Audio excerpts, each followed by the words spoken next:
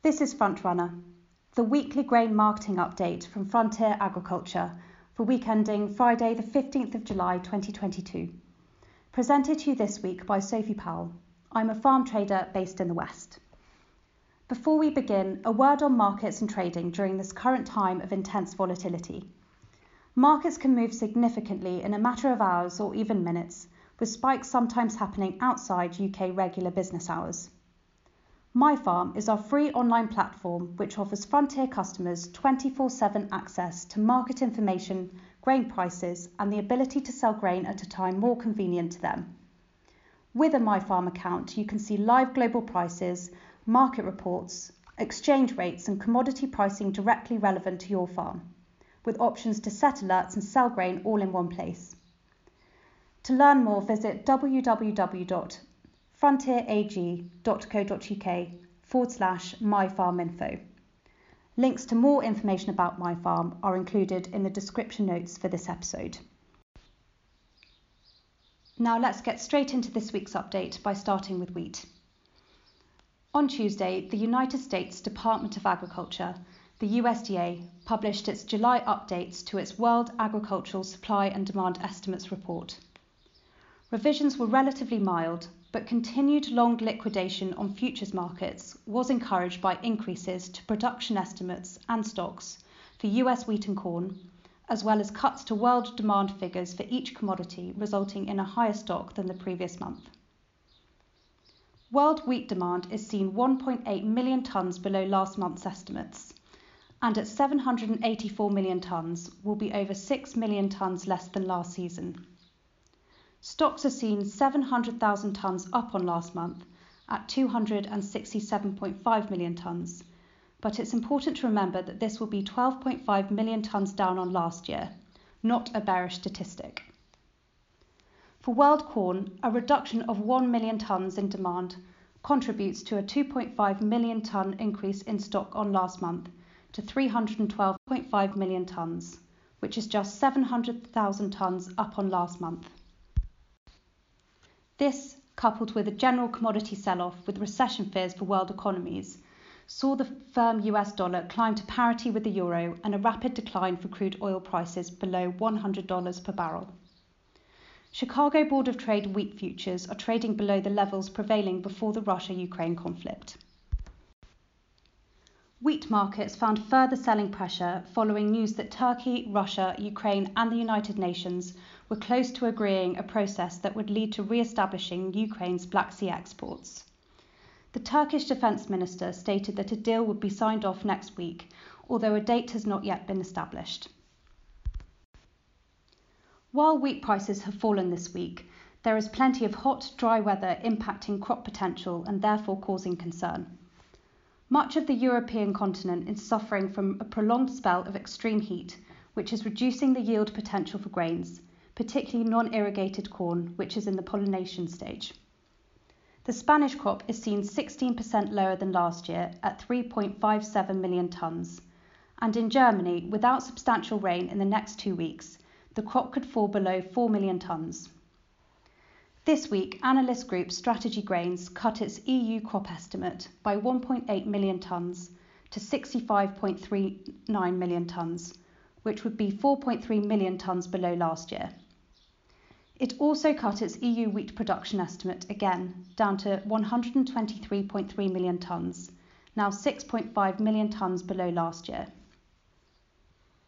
US corn futures are finding support, with concerns that current hot, dry weather in the Midwest will result in yield losses. The Southern Hemisphere is faring no better, with drought in Argentina cutting the wheat area drilled to 5.9 million hectares and a crop estimate down to 17.7 million tonnes. This compares with 22.15 million tonnes last year, which was a record, and is below Tuesday's USDA estimate of 19.5 million tonnes. Now let's turn our attention to what's been happening with barley this week. With the recent hot and dry weather in the UK, harvest has started around 7 to 10 days earlier than last year. Moistures are averaging around 13% and bushel weights are averaging 67 kilograms per hectolitre, up 3 kilograms on last year. Most farmers are happy with their yields, which are higher than last year and 5 to 10% up on the long-term average. Prices are muted in the spot positions as export sales remain modest and UK compounders have already bought old crop to cover their July needs. There are opportunities to achieve good sale prices outside the harvest position for the autumn and winter months, with prices £8 to £13 per tonne higher if it can be stored.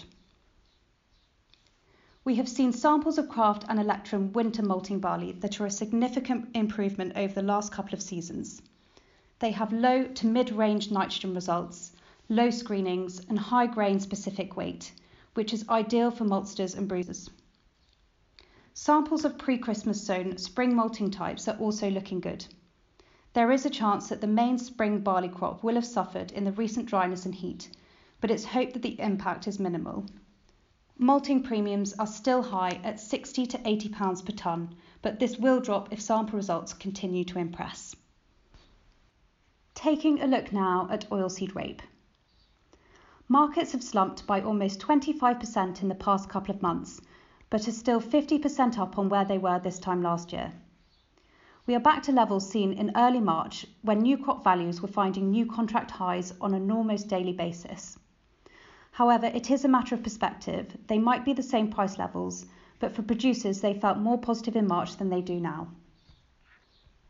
There was hope this week that the USDA's July World Agricultural Supply and Demand Estimates report might give the market a lift, but its impact ultimately proved to be fairly neutral. South America production numbers were left largely unchanged, apart from an increase of 600,000 tonnes to 44 million tonnes on Argentine soybeans. The main questions raised were on US soybean export numbers and likely US yields. This report lowered both the US new crop crush and export levels to counterbalance the drop in forecast production, following the reduction in acreage highlighted in the June plantings report. Given the high levels of forward sales, a drop in US exports feels unlikely, and underpinning the whole analysis is the prediction of near-record soybean yields. However, given past weather and future forecasts, this also feels unlikely. As reality unfolds on these two issues, we could see buyers return in some style. It's mainly in the macros that any search should be made to explain the recent slump in oilseeds markets. Government policies on palm oil exports out of Indonesia, which supplies 55% of world trade in this commodity, started the reverse in prices, but all oilseeds have suffered from a combination of factors to do with the wider world economy. Fears are resurfacing over the outlook for China, amidst worries of further COVID-related lockdowns, and this week we've had confirmation that US inflation is at a 40-year high.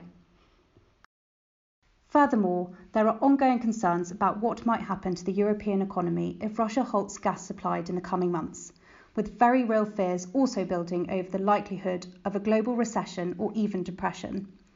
In terms of the potential impact, recessions last for months, but a depression is defined as a drop in economic activity that lasts for years. Moving on now to pulses. Market activity remains quiet as we await harvest to help us assess yield and quality. There are some concerns that winter bean crops have ripened too quickly, as a few have now turned black at least 3 weeks earlier than what would normally be expected. Despite this, there are a lot of pods per plant, with 3 to 5 beans per pod and what appears to be minimal insect damage. Spring crops will suffer more in the intense heat, and we do expect to see some yield reduction on poorer crops. Peas are also ripening very quickly, with some ready to be harvested in the next 10 days. Peas have come through an almost perfect growing season, with the recent hot weather helping to ripen the crop quickly. Any rain now would only cause the pods to become opaque, resulting in the peas themselves being bleached. And finally, I'm going to finish this report by taking a look at the fertiliser market.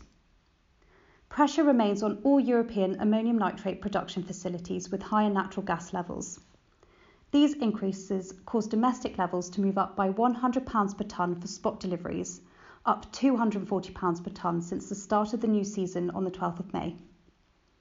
With higher gas prices forecast for the fourth quarter, it's likely that prices will increase again if and when any forward UK-produced AN terms are offered. Imported prices are also reflecting this rise in energy costs, but are very difficult to source for the UK market. Urea markets have also firmed due to raw materials, plus exchange rates between UK sterling and the US dollar. The Indian tender has also had an impact. Initially, it was expected to be 1.4 million tonnes, but it was only issued for 500,000 tonnes. Growers are still advised to look at Sustain, treated urea, as it remains good value in comparison to straight AN alternatives and has the option to buy for a future delivery month. Spring UAN terms are available, but now volume is limited.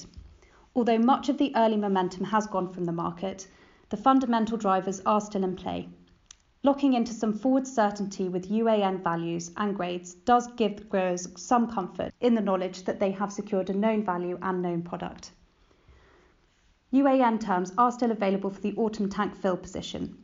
Growers who haven't yet covered any volume should at least consider filling their tanks while physical offers are available for all nitrogen and nitrogen sulphur grades.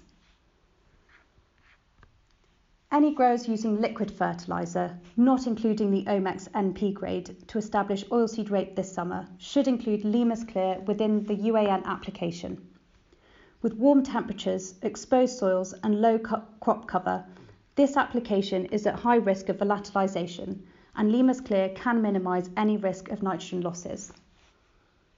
As phosphate and potash levels remain firm, growers looking for nutrients for drilling should consider Oilseed Start 24-24-0 plus 8 sulphur plus boron from Frontier as a credible alternative to DAP, and for cereal requirements there is the option to omit the boron content 24-24-0 plus 8 sulphur. This was Frontrunner for week ending Friday the 15th of July. If you'd like help with any aspect of your grain marketing, please get in touch by visiting our website at www.frontierag.co.uk, or if you're a customer, you can speak to your local Frontier contact. Don't forget, all Frontier customers have free access to online grain trading and live 24-hour market pricing through MyFarm. Links to more information as well as to our blog and socials can be found in the description notes for this episode.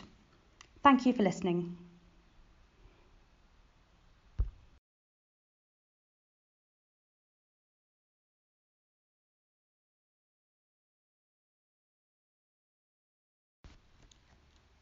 Locking into some forward certainty with UAN values and grades does give growers some comfort in the knowledge that they have secured a known value and known product. UAN terms are still available for the autumn tank fill position. Growers who haven't yet covered any volume should at least consider filling their tanks while physical offers are available for all nitrogen and nitrogen sulphur grades. Any growers using liquid fertiliser, not including the Omex NP grade, to establish oilseed rape this summer should include Limas Clear within this UAN application. With warm temperatures, exposed soils and low crop cover, this application is at high risk of volatilisation, and Limas Clear can minimise any risk of nitrogen losses. As phosphate and potash levels remain firm, growers are looking for nutrients for drilling should consider Oilseed Start 24-24-0 plus 8 SO3 plus boron from Frontier as a credible alternative to DAP. And for cereal requirements, there's an option to omit the boron content 24-24-0 plus 8 SO3.